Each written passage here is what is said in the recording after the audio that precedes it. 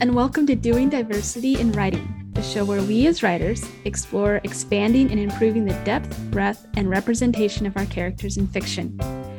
My name is Bethany Ann Tucker, and with me is Marielle S. Smith. So this is our first episode. Are you excited? I'm nervous. Yeah, I am excited, but I'm also very nervous because we've been working on this project for so long. It's been a year almost. Not quite a year. No, but almost. And there's been so much behind the scenes work, and now we're finally getting into recording. So yeah, I'm excited, but I'm also nervous. How about Nervous you? is okay. We can do this. I'm excited we're doing this. I'm very much about close your eyes, jump on the plane. You got to keep moving. I mean, that's how I got to China the first time. I was so scared getting on the plane. I closed my eyes and put my foot inside the plane without looking. So yeah, it's kind of how I do it. That reminds me, like I'm more of a Elizabeth Gilbert. You can jump, but make sure there's a safety net. Like a sweet mattress down at the bottom of the cliff. So, yeah, I haven't always had those around. Okay. But like you said, this has been a long time coming, and we've put in a lot of work. And there's been a lot of people who've been really supportive, and we're excited to finally be getting this out to everyone. Yes. Since this is our first episode, we're going to be doing some introducing about the show, what the goals are, what you as the listeners can expect to hear going forward. And I guess we'll just start with who this is for. So while we might wish for everyone to listen, even though I think that would scare us very much if everyone was listening. Yes, very much so. Yeah. While we do wish that everyone would listen, we are really talking to writers, specifically writers who want to write characters who may not look and sound or live like the writers themselves, which most of us already do as we write, because we don't just write characters with the same gender, upbringing, living in the same environment, etc., as us. But we often don't think about the diversity inclusion until it's something quote unquote bigger, like a significant disability that, or a skin color that we don't have, or an identity marker that's political that we don't personally identify with. Mm-hmm. So I've heard this from a lot of people. I'm sure you've heard this as well, Marielle, that it can be scary. Yes. Yeah. Yeah. So, as writers, we're doing this, we're walking out on a limb, we're writing a character that doesn't look like us in a significant, obvious way. And we might think, oh, what are people going to think of me? What if I get it wrong? Am I going to offend somebody? And we get it. Marielle and I, we get it. So yes. Yeah. yeah. We spent a lot of time thinking about it, doing it, etc. So we're going to talk about both the fear and also, most importantly, the hows of actually going about doing more inclusive writing. So I'm not going to keep talking all of this by myself. Marielle, could you explain a little bit about how we started working on this together and why? Because it really did start with you. Yes, it did.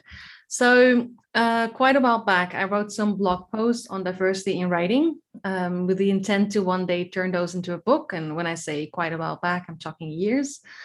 My background is in gender and post-colonial studies, and I've always wanted to make that bridge, right? From the theoretical to the practical.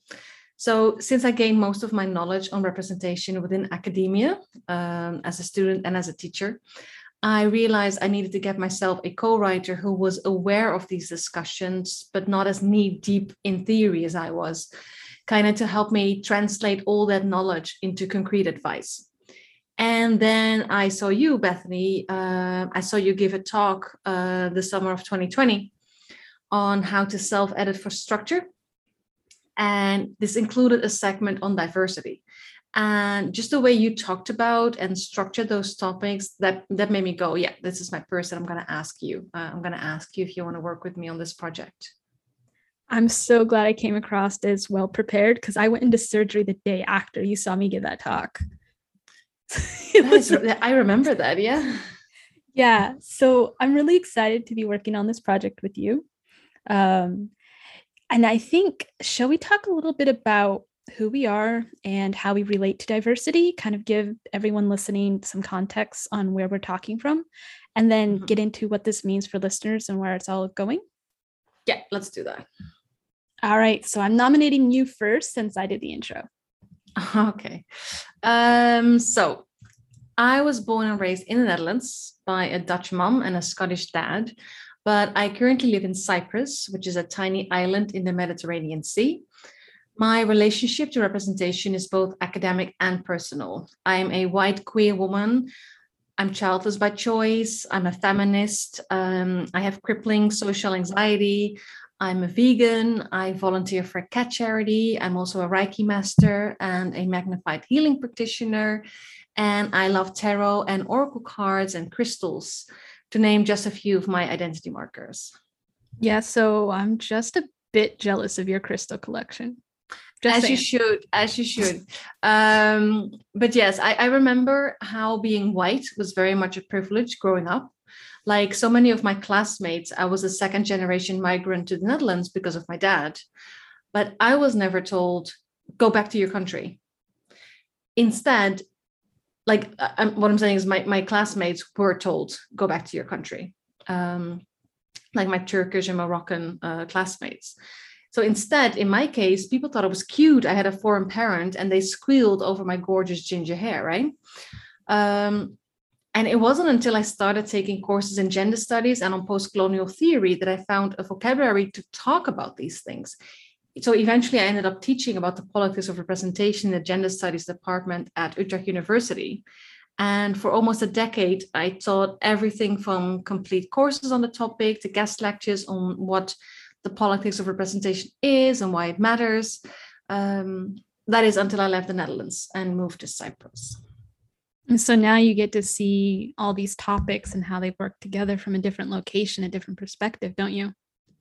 Yeah, it's quite an experience moving from the first country to ever legalize gay marriage 20 years ago to a country where they've only introduced civil partnership for same-sex couples 5 years ago. Like there's no gay marriage, and like my girlfriend won't hold my hand in public nor introduce me to her parents as her partner. That's That's the kind really of different. country. That's the kind of country I live in right now. So how about you? Let's see.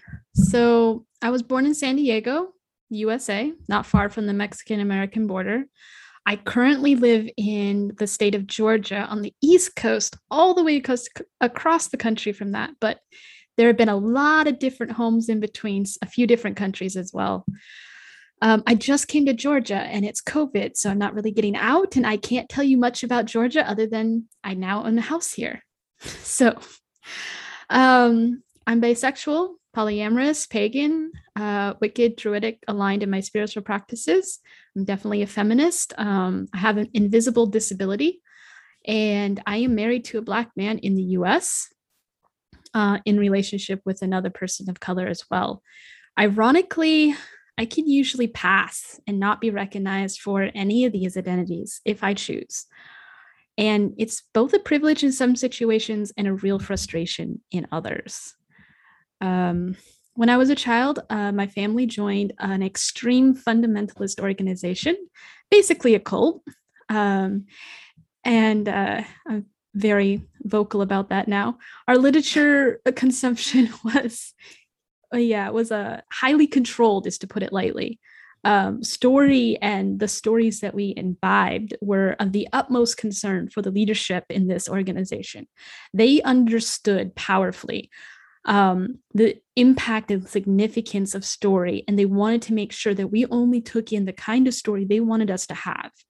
Um, but it was story, unsurprisingly, that helped me read my way out of those lasting beliefs, and public libraries. I was getting my hands on books people didn't know I was reading.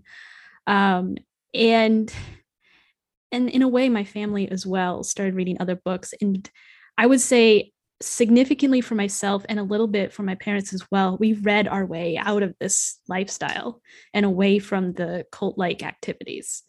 I'm definitely far, far away from that, all of us now, and I'm very happy about it. So I would like to say I read my way to freedom, and story is very important to me. I love that. I think that is true for so many of us, right? Which is why representation matters, and also why good representations matter, because not all representations are created equally. Exactly. Yeah, I really feel that. It wasn't until I went to college when I was invited to a special pre-freshman year, like a pre-orientation. So you had orientation, but for people that were at risk, you went to a pre-orientation, got like extra orientation. Um, and I was invited to a pre-orientation that where words like race and representation were openly used. And that week definitely changed my life. Almost all the students in this at-risk pre-orientation were people of color, and they talked openly about their lives. I mean, like 37 of the 40 people there were people of color. So a year later, I began dating one of the young men I met at this pre-o, who is now my husband. And as a biracial couple in the US, race and representation isn't something we can ever forget about.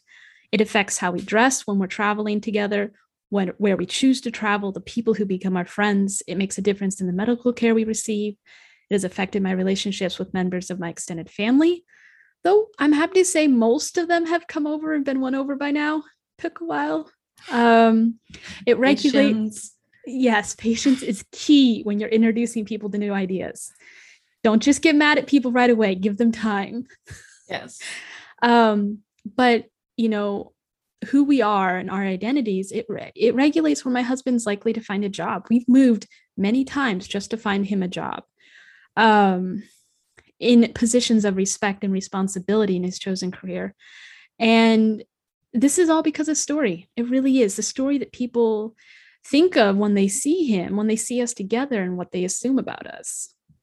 Right. And that's, of course, that's because there aren't enough stories, good stories about Black men, interracial couples, and so on. Like the representations out there are so limited. It's no wonder people don't know how to deal with or respond to those who they perceive as different, right? They have very limited and often negative images in their heads, which are then applied to everyone under that same umbrella. That's really how representation works and why it's so important that we get better at it. Yeah. Yeah.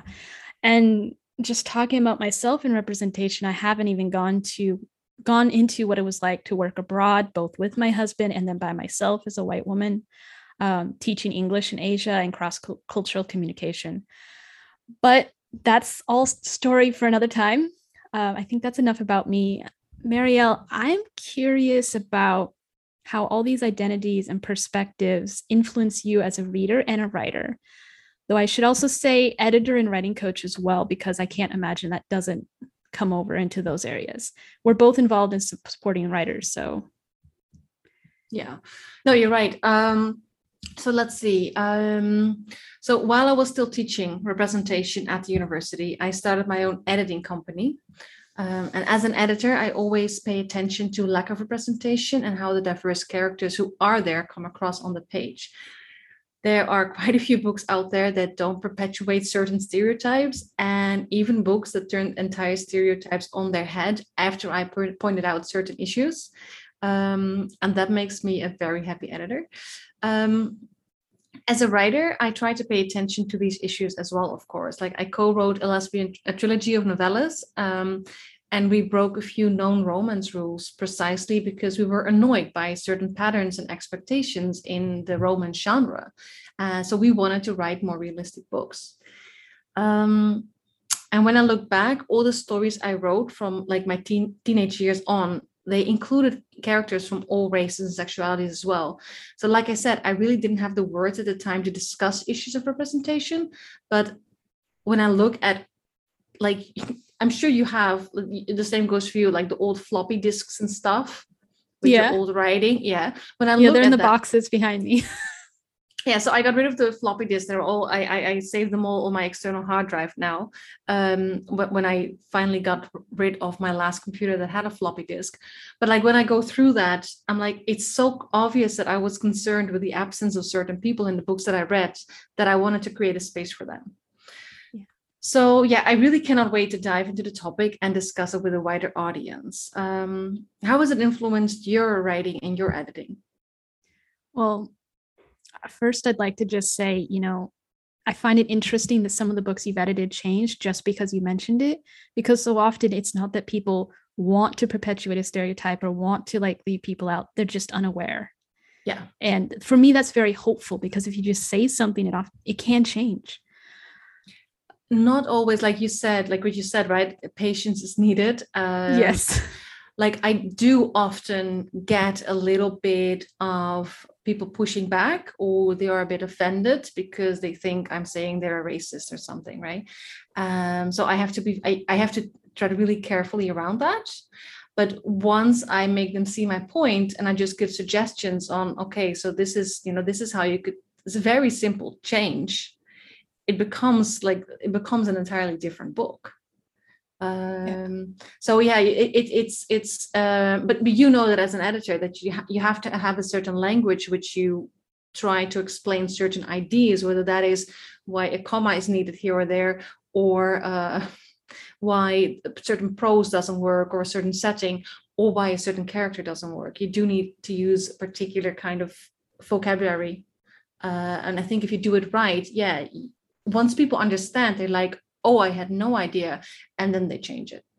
Yeah. I mean, half the job of an editor, I personally think, is communicating the issues to the writer. Because once they understand it, so often we all just want to be able to do better. But if you just like write red ink all over it, be like, this is bad, that doesn't actually help anybody. You're not being an editor, you're just being a critic. Yes. And that's not helpful. No. So going back to your question, because I totally skipped it for a minute. Sorry about that. Like I said, I read my way out of bigotry and ignorance. And my first published book, which has since been unpublished because it seriously needed a developmental editor. I did not know what I didn't know back then. That book included a polytriad. It was something I included instinctively, and I had no language for it at the time. And it wasn't until I started researching to find out if like this had ever happened in history that I ran into the concept, and that this was actually something that people did fairly frequently. And that, for me, writing that book, it blew open the doors to learning and unlearning so much. Let's see, as Mustang Rabbit, that's my pen name for YA fantasy. I write a series centered around a young woman who comes to identify as gender fluid and is decidedly bisexual. It's been a challenge writing these identities without access to the language used today, because it's set in like a medieval fantasy period. So I can't use all this language. She has to navigate it. And it's like, even like the she, he pronouns, like where she's at, like she's very flexible with those as she's trying to figure it out. So that's been a challenge that's been fun to do. Scary at times, but a lot of fun. And then as Sierra Darren, which is my epic fantasy pen name, I write decidedly darker themes and deal with concepts of racism, prejudice, feminism, equality, and religion. There's been a lot of fear involved in writing this series. And essentially, this research fear, the challenge around this is what this podcast is for, like dealing with that and be able to come through it as a writer and get it on the page and actually publish your book. So, not to go too long on that, do we want to talk about where we're going with all this? Yes. So the ultimate aim behind the podcast is to eventually write a reference book for fiction writers. We want to include a list of stereotypes, cliches, and tropes that are considered outdated or harmful or counterproductive in any way. And we want to provide positive examples and tips and tricks of how to write diverse characters in ways that do not perpetuate set stereotypes, cliches, and tropes. Basically, how we can write them better. Yeah, so we want to cover the do's and don'ts and the figuring it out between in the middle that exists. Yes. And the do's and don'ts are flexible in some cases, so we'll talk about that too. Yeah. But we want to do this in a way to support and help, not in a way to scare you off so badly that you're willing to give up before you even try. This is possible to do, and we just want to take the fear out of it as much as possible. What we really want to achieve through this podcast, which is basically our rough draft, and yes. Go back to writing language. This is our very polished rough draft of the book, and to encourage people. So with the podcast and the book, to encourage people to achieve writing more inclusive stories with more diversity, more complexity. Yeah. So in short, to give you like a concrete idea, what we're aiming for to write is a book that works something like this. Let's say you're including a character who has ADHD. You go to that specific chapter in the book. Here you'll find an overview of what kind of representations around ADHD are considered harmful, what's considered a better practice, and what are the questions you have to keep in mind as you write this particular character. What things do you have to research, etc. And we really want to encourage writers to become more inclusive in their writing by providing them with a tool to do so in an informed manner. Yeah. We are not going to write a book of that intensity and detail overnight. This is going to be a lot of work. It's going to take a while. Exactly. And this is why we're starting the podcast, to keep on track. This is hard, scary work to do. I mean, imagine wanting to write diverse characters. Imagine doing a podcast and writing a book on how to write diverse characters. That's scary stuff. And that's exactly the kind of work in danger of ending up at the bottom of my to-do list. If it terrifies me, no matter how hard I want to do it, it will end up at the bottom. Slides off the side of the desk. Yeah. Oh, yeah. That has happened with this project a few times as well. And then I was like looking around for something else, and I was like, oh yeah, I was going to do this. But all joking aside, right? I mean, I have been wanting to write this book for 5 years, I think. And this is another reason why I wanted to involve you, because I know you to be very on it, and I really need some accountability here. Otherwise, this book is not going to happen. Yeah. I get it. So one of the reasons we're doing this in the form of the podcast first is because it will keep us accountable. It's that weekly, monthly thing of, we need to get the next episode out. We're both active writers and editors on our own time, so we wanted to make sure we stayed, and having that support, as Marielle said, really helps. But we also don't want to write a book literally about everyone in a vacuum of just both of our heads, just the two of us in our immediate circle of friends, family, and colleagues. Even for us, with the circles we have, that's pretty diverse. We still didn't want to do it in a vacuum. Exactly. Like we would love some contribution, and we already have a way for people to start doing that. Yes. So all you have to do, dear listeners, is to go to representationmatters.art. That's ART instead of .com. Scroll down to the bottom of any page, definitely the first page. And there will be a link to 2 questionnaires that we would love for you to fill out so that you can contribute to this podcast, to this work, and just start to be involved. Yes, and one of the questionnaires will ask you about your experiences around diversity as a writer, and the other one will ask you questions about your experiences with diversity as a reader. And if you're a writer, you're also a reader, so they're both very relevant to us. And you don't even have to share a name or even an email address. And even if you do, we'll keep your name out of it if we use anything you share, which kind of goes without saying, but we have to say it anyway, right? Yes, we do. And you can share it with your friends too. They don't even have to listen to the podcast. Oh, yes. Oh, that's a good one. Yes, because we really, yeah, that's a good one. Share the questionnaires, even if they're not listening to the podcast. Share it with your fellow, because your friends will be readers, and also share it with your fellow writer friends, right? Okay, so let's dig into some of the foundational questions and set this thing up. Yes, let's do it. All right, I'll jump straight into our first bullet point here, and will you go ahead and cover whatever I miss? Yeah, go for it. All right, so here we go. Why does this conversation around writing diversity in fiction even matter? So this might seem like a no-brainer to a lot of you listeners, or you might actually have some strong feelings about this. Both are okay. I know for me, this started hitting my radar as a writer around the time I discovered Kindle boards back in 2010, 2011. And every now and then someone would jump on and ask, can I write this? Or how can I write this? And I saw a lot of people saying things like, I don't think I'll write characters that are different than me. I won't do them justice. It makes me uncomfortable. I don't want to offend anyone. I wonder whether they'll dare to listen to our podcast. Well, I think some of them would want to. I mean, that's one of the things that got me thinking about this before you even approached me, but I hadn't thought of a book before you suggested it. And I was very frustrated reading all these comments. My husband, who, as I mentioned before, is Black, rolled his eyes so hard when I told him about these things the authors were choosing not to include in their books.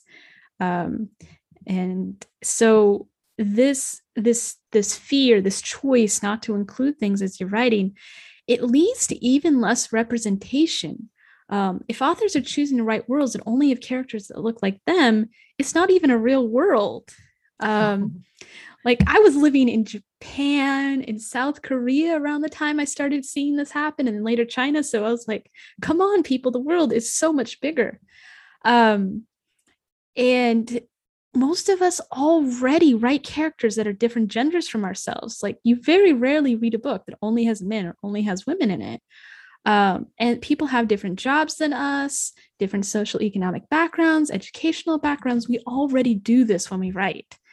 I'm just imagining, like, can you imagine that you have characters like Ernest Hemingway, right? And he's like, oh, here's this woman character, and he just sort of like calls or writes to a female writer friend, and he's like, can you write this bit for me? Can you? I'm just seeing it now. Like we know that's not happening, right? We know it's not happening. I've actually had guys approach me and ask if I would like write the female bits in their books, and my response was always, "You can do it.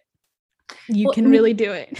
I mean, there are people who co-write a book with like every chapter is a different perspective, but that's a different story. That is very different, and it is.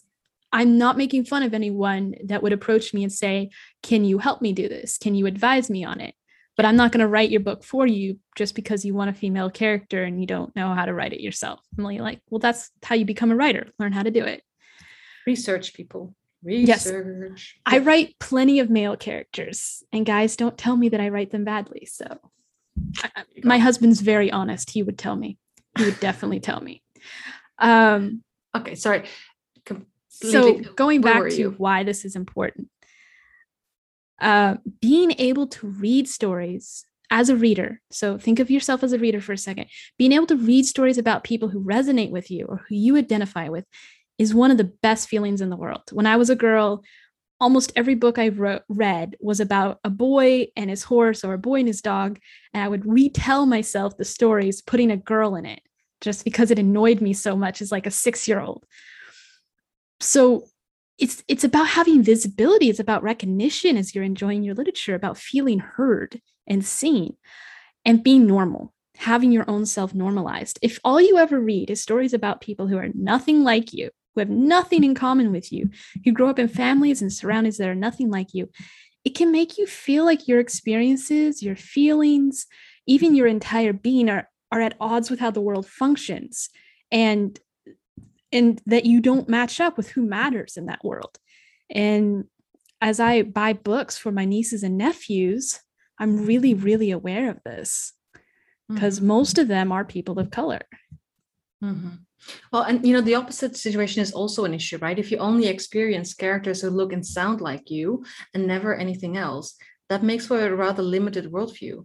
And as the like very Dutch saying, what a farmer doesn't know, they won't eat, right? So that means that everything that's different remains scary and something that you need to stay away from. And if the only representations of difference you do come across are negative ones, that's a problem as well, because it influences how we are amongst each other in the world. Exactly. So much that. Yeah. And besides, you know, being exposed to people who are not like you in whatever way creates normalcy. Like the reality we see around us starts in our minds. And by reading better representations about those we don't know much about, who we perceive as different from us, that's how these identities are humanized. It creates empathy, it creates compassion, and I would say it could eventually lead to a more just society. Yes, I would certainly agree with all of my like intercultural communication work that I've done. Like just normalizing the fact that the world can be more than one thing makes such a difference. And so, like I said before, I read my way to freedom. That was how I got my representation. It wasn't in my social circles that I experienced it until I got to college. Thank goodness for public libraries. Like I will always, always support public libraries. And it was who I met, and it's who we meet on the pages of our fiction books. It matters like they've proven that like when you dream, things are really, really real and like your brain experiences it for real. And reading is similar to that. It goes into your head and becomes a reality for you. Yeah.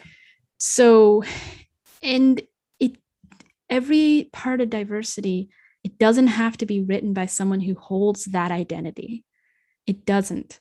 Otherwise, you'd have to read so many books to cover all of them, and you wouldn't have natural looking societies. So we don't say that men can only write men or women can only write women. And I think that philosophy, like if we can do it on a fundamental level of gender, that philosophy should extend to other identity markers as well. Mm-hmm. So getting back to the subject, since representation is so big and complicated, we're going to break it down a bit. So Marielle, I've been talking a lot. Do you want to tackle the 3 levels of diversity in the book publishing arena? I can talk. I swear I can. Sure. Well, so there's 3 levels, right? So there's the level of publishing professionals, the level of authors, and then there's the level of characters. So if we start with the publishing one, this level speaks to the world of corporate organization, like who's involved in the company's publishing book and also the processes of book selection and preparation. Like how diverse are the agents, editors, and so on? Who works where in publishing companies? Who are the executives and decision makers? How diverse are they? How many of them are men? How many are women? How many are white? How many are Black, Indigenous, or of color? How many are cisgender? How many are transgender? How many are non-binary? How many of them are able-bodied and how many aren't? How many are dealing with mental disabilities? How many are straight? How many fall somewhere under the LGBTQIA+ umbrella? Who are the ones at the bottom of the hierarchy? And so on. And also, how are they paid in comparison? Like, do they get the same benefits? And this matters because these people, these organizations are the gatekeepers that present media to so many people. They're the ones that put the books in Costco and Barnes and Nobles and all the other books in other countries that I'm not personally familiar with. They literally craft reading experiences and realities to some extent. They do, which is why it's important to ask these questions. So the second level is that of authors. How diverse are the authors publishing right now? You can pretty much ask the same questions we just asked on the level of publishing, right? Like how many women, how many men, how many of them white, Black, Indigenous, of color, cis, trans, non-binary, and so on. So what are their advances in comparison? How much do they get for speaking events, etc.? The publishing paid me hashtag has been really enlightening over the past year or so. Like writers being honest about the advances they got and stuff. Yeah. Every time people start being honest about how much they're paid, at least in the US, like things hit the fan. I'll leave it at that. Yeah, I was just gonna say all hell breaks loose. Yes. So this is another place where numbers and institutional practices really need to be clearly examined. Book advances are often calculated based on previous sale numbers. But if a book is, say, by a Kenyan immigrant author, previously didn't have much of a sales push before, those historical sales numbers will be low, and the algorithmic advance suggested by quote unquote the machine, the computers that run these numbers, will be very low to match those historical sales numbers when compared to perhaps like a white retired military officer where a bunch of those books have sold really well historically. Mm-hmm. Or if a book has never been published by an author on this particular subject matter by this particular identity, then again, the advance might be quite low because the historic number is 0. Yeah, which just goes to show that this fight for diversity needs to happen on multiple levels. The last of which is that of characters, who are present within works of fiction and who is absent. If present, how are diverse characters represented?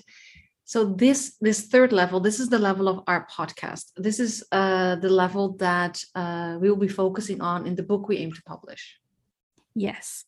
So when it comes to the other levels, I'm going to recommend Minorities in Publishing podcast. Jen Baker does a really enlightening and engaging interview with publishing professionals and authors of all identities over there on that podcast. So we're not going to jump into that here. We're just going to be talking about the actual writing, the actual doing of representation on the page. And I think that is quite enough for us to try to tackle.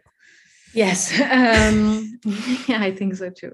So yeah, that's what we're going to explore, like the writing of different identities and everything that's related to that topic, like the question, what types of characters aren't visible in works of fiction?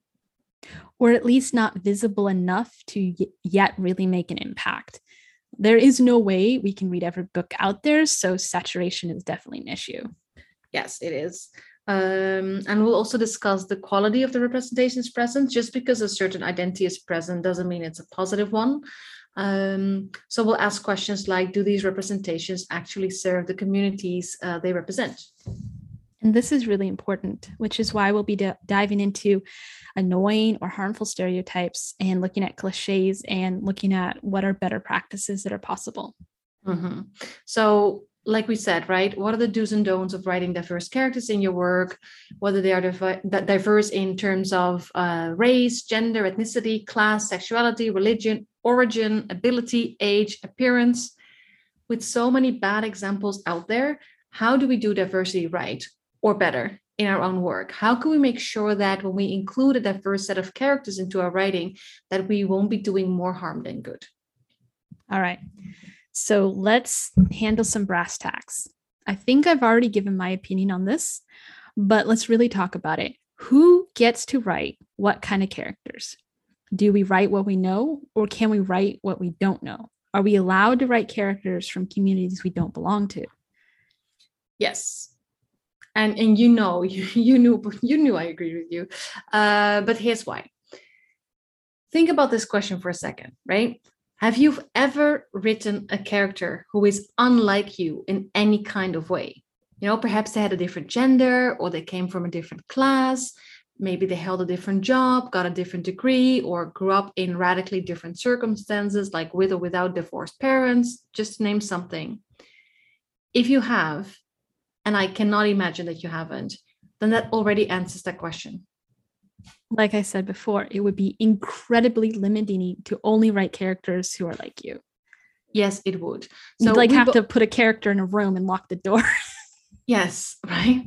So we both believe that anyone can write about pretty much anything, and that includes the kinds of characters they wish to write about, as long, and this is the disclaimer, yes, as long as it's done in an informed, sensitive, and sensible manner, which is precisely why we're doing this podcast and why we want to write a reference book to help anyone wanting to write diverse characters with this. Yes. And if the reason you're wondering whether you have to write diverse characters, like if you're afraid of making mistakes, then that's what this podcast is for too, to lower that threshold of trepidation, to lessen that fear. We want to give you tools and pointers to figure out how best to write the diverse characters in your own stories. And besides, isn't it always better to at least have tried? I mean, even if you do slip up somewhere, that can be a learning moment. We just have to bring enough grace to our attempts and to other people's attempts so we can get up, dust ourselves off, and try again to be better at it. Yes. And like for some, this might be a huge learning curve, but you're never going to learn if you quit after you first fail. Also, don't forget that being able to walk away from this challenge and not engage with it because you're afraid of doing it wrong, that carries privilege. It's up to all of us to create a better world, not just those who have to deal with a lack of representation and misrepresentation on a daily basis. In fact, I believe it only makes sense if we use the privilege we have to create a better world for all. Yes, all of this. And I'm going to speak directly from what my husband and my boyfriend, who's also a person of color, have told me many times. It's exhausting to be a minority. And as I've been more out about my minority status, I can speak to it as well. And I'm sure you can talk to some of it, especially when someone can't pass under casual review, like I can most of the time, unless I'm with my husband. So like I can be poly and bi and on the Wiccan Druidic spectrum of spirituality, and nobody has to know about it. Like when my extremely conservative Christian friend from my mother's high school days visited our home unexpectedly, I just slipped my pentacle necklace under the collar of my shirt and said nothing to keep the peace. Mm-hmm. But my husband can't change the color of his skin when he shows up for a job interview. Right? Like to most people, I don't look particularly queer, so I can pass as straight in potentially hostile situations with ease. But like you said, if you're Black or Asian or more obviously queer or very or visibly disabled, that's like not an option. Sure, like people assuming that I'm straight is very tiring, and it doesn't suddenly give me the right to marry my girlfriend where we live right now. But it's not near as exhausting as being under scrutiny all the time because you so obviously don't belong to the norm. Yeah. And unless I'm actively having a seizure, I don't have to worry about that most of the time. Here's the thing: visible and invisible minorities are rightly tired of having the conversation of educating all the time. There is enough literature out there, enough podcasts, enough books, videos, TikTok videos, even articles, etc., that more privileged people or people not of that particular minority can read, can educate them. And they should be taking on some of the burden. We all should be shouldering some of this burden for each other. Or if you're very, very privileged, just shoulder some of it that you haven't had to before. Just because you're not really a minority doesn't mean you can't or shouldn't talk about these things. It is okay to take part in the fight yourself. It's an emotional labor that's expected of the quote unquote oppressed to always be educating the unoppressed about being oppressed. And isn't that an irony? Yeah, it is. So when multiple male doctors years ago were writing me off as a hysterical woman for my health issues that were undiagnosed, and when my husband was getting turned away from jobs because he passed all the interviews, but when they saw his face, they suddenly stopped talking to him. Neither he nor I had the energy to champion for like better hiring practices, hire a lawyer, pay for more expensive doctors. We were a little bit too concerned with trying to figure out how we were going to pay rent each month than to like quote unquote get into that fight. Mm-hmm. But I think that's exactly what a lot of people with privilege seem to be missing, that you can actually educate yourself. You can do that emotional labor yourself. Like we've asked ourselves as well whether we, two white women, are the best people to talk about how to do diversity in writing. But first of all, diversity is not just about race, although a lot of people seem to think it is. And secondly, what were we going to do? Wait for a couple of Black women writers to show up and do the work for us, knowing that they are already fighting their own fights? Exactly. So one more point before we go. This is a global podcast. Marielle and I are on opposite sides of the world from each other, and we will try to cover as much ground as we can. But as you're listening, think about how these issues apply to your own location, your own culture, country, language, literary canon, etc. If your home is in Shanghai, the dominant people group will probably be Han Chinese, not white Americans. So we'll translate as much as we're able, but we're also going to need a little help from you guys, you listeners on the other end, to translate it into your own particular situation. Definitely. And this is part of the education process, the fun. I'm still a teacher at heart. Never going to go away. Nope. For either of us. Yes, no. So this is the fun, right? Taking the concepts we'll be going over and then applying them to your own situation. Agreed. and to your own writing. Yeah, you need to knead the Play-Doh a little bit. Yeah. So let's talk about what's coming up next. During our first season, we'll be laying the foundations for exploring representation. So topics that we'll dive into and explore further during those episodes are why this conversation matters. We'll dive more deeply into this in the next episode. We'll talk about common fears and frustrations about representing diverse characters. We'll have an episode on cultural appropriation, one on how representation actually works. We'll talk about the most common pitfalls when representing diverse characters. We'll also discuss diversity within diversity, and we'll be talking about the marking of the unmarked in our writing. Yes. And then after we've laid these foundational episodes in our first season, in the next seasons coming afterwards, we'll break things down into various identity markers and include points on how they intersect as we move through them. So if you're worried that we won't cover the kind of character you're trying to write in your work, give us a shout. We'll probably get there at some point, but if you never know, if we hear a lot of requests for a particular group of characters or particular kind of question, we'll probably get it to it faster if you say something. Yes. But yeah, what you said, like covering all of this is going to take us a while. So do be patient. But like you said, if there's something in particular you want us to talk about, do shout. Because that will move it up on our list. Yeah. Yeah. So I'm looking forward to it. How about you? It's going to be a lot of work. It's going to be a lot of work, but we're both in this for the long haul. So yeah, I'm very much looking forward to it, and I'm looking forward to our next episode. Same. So thank you everyone for listening. We'll see you next week. See you next week.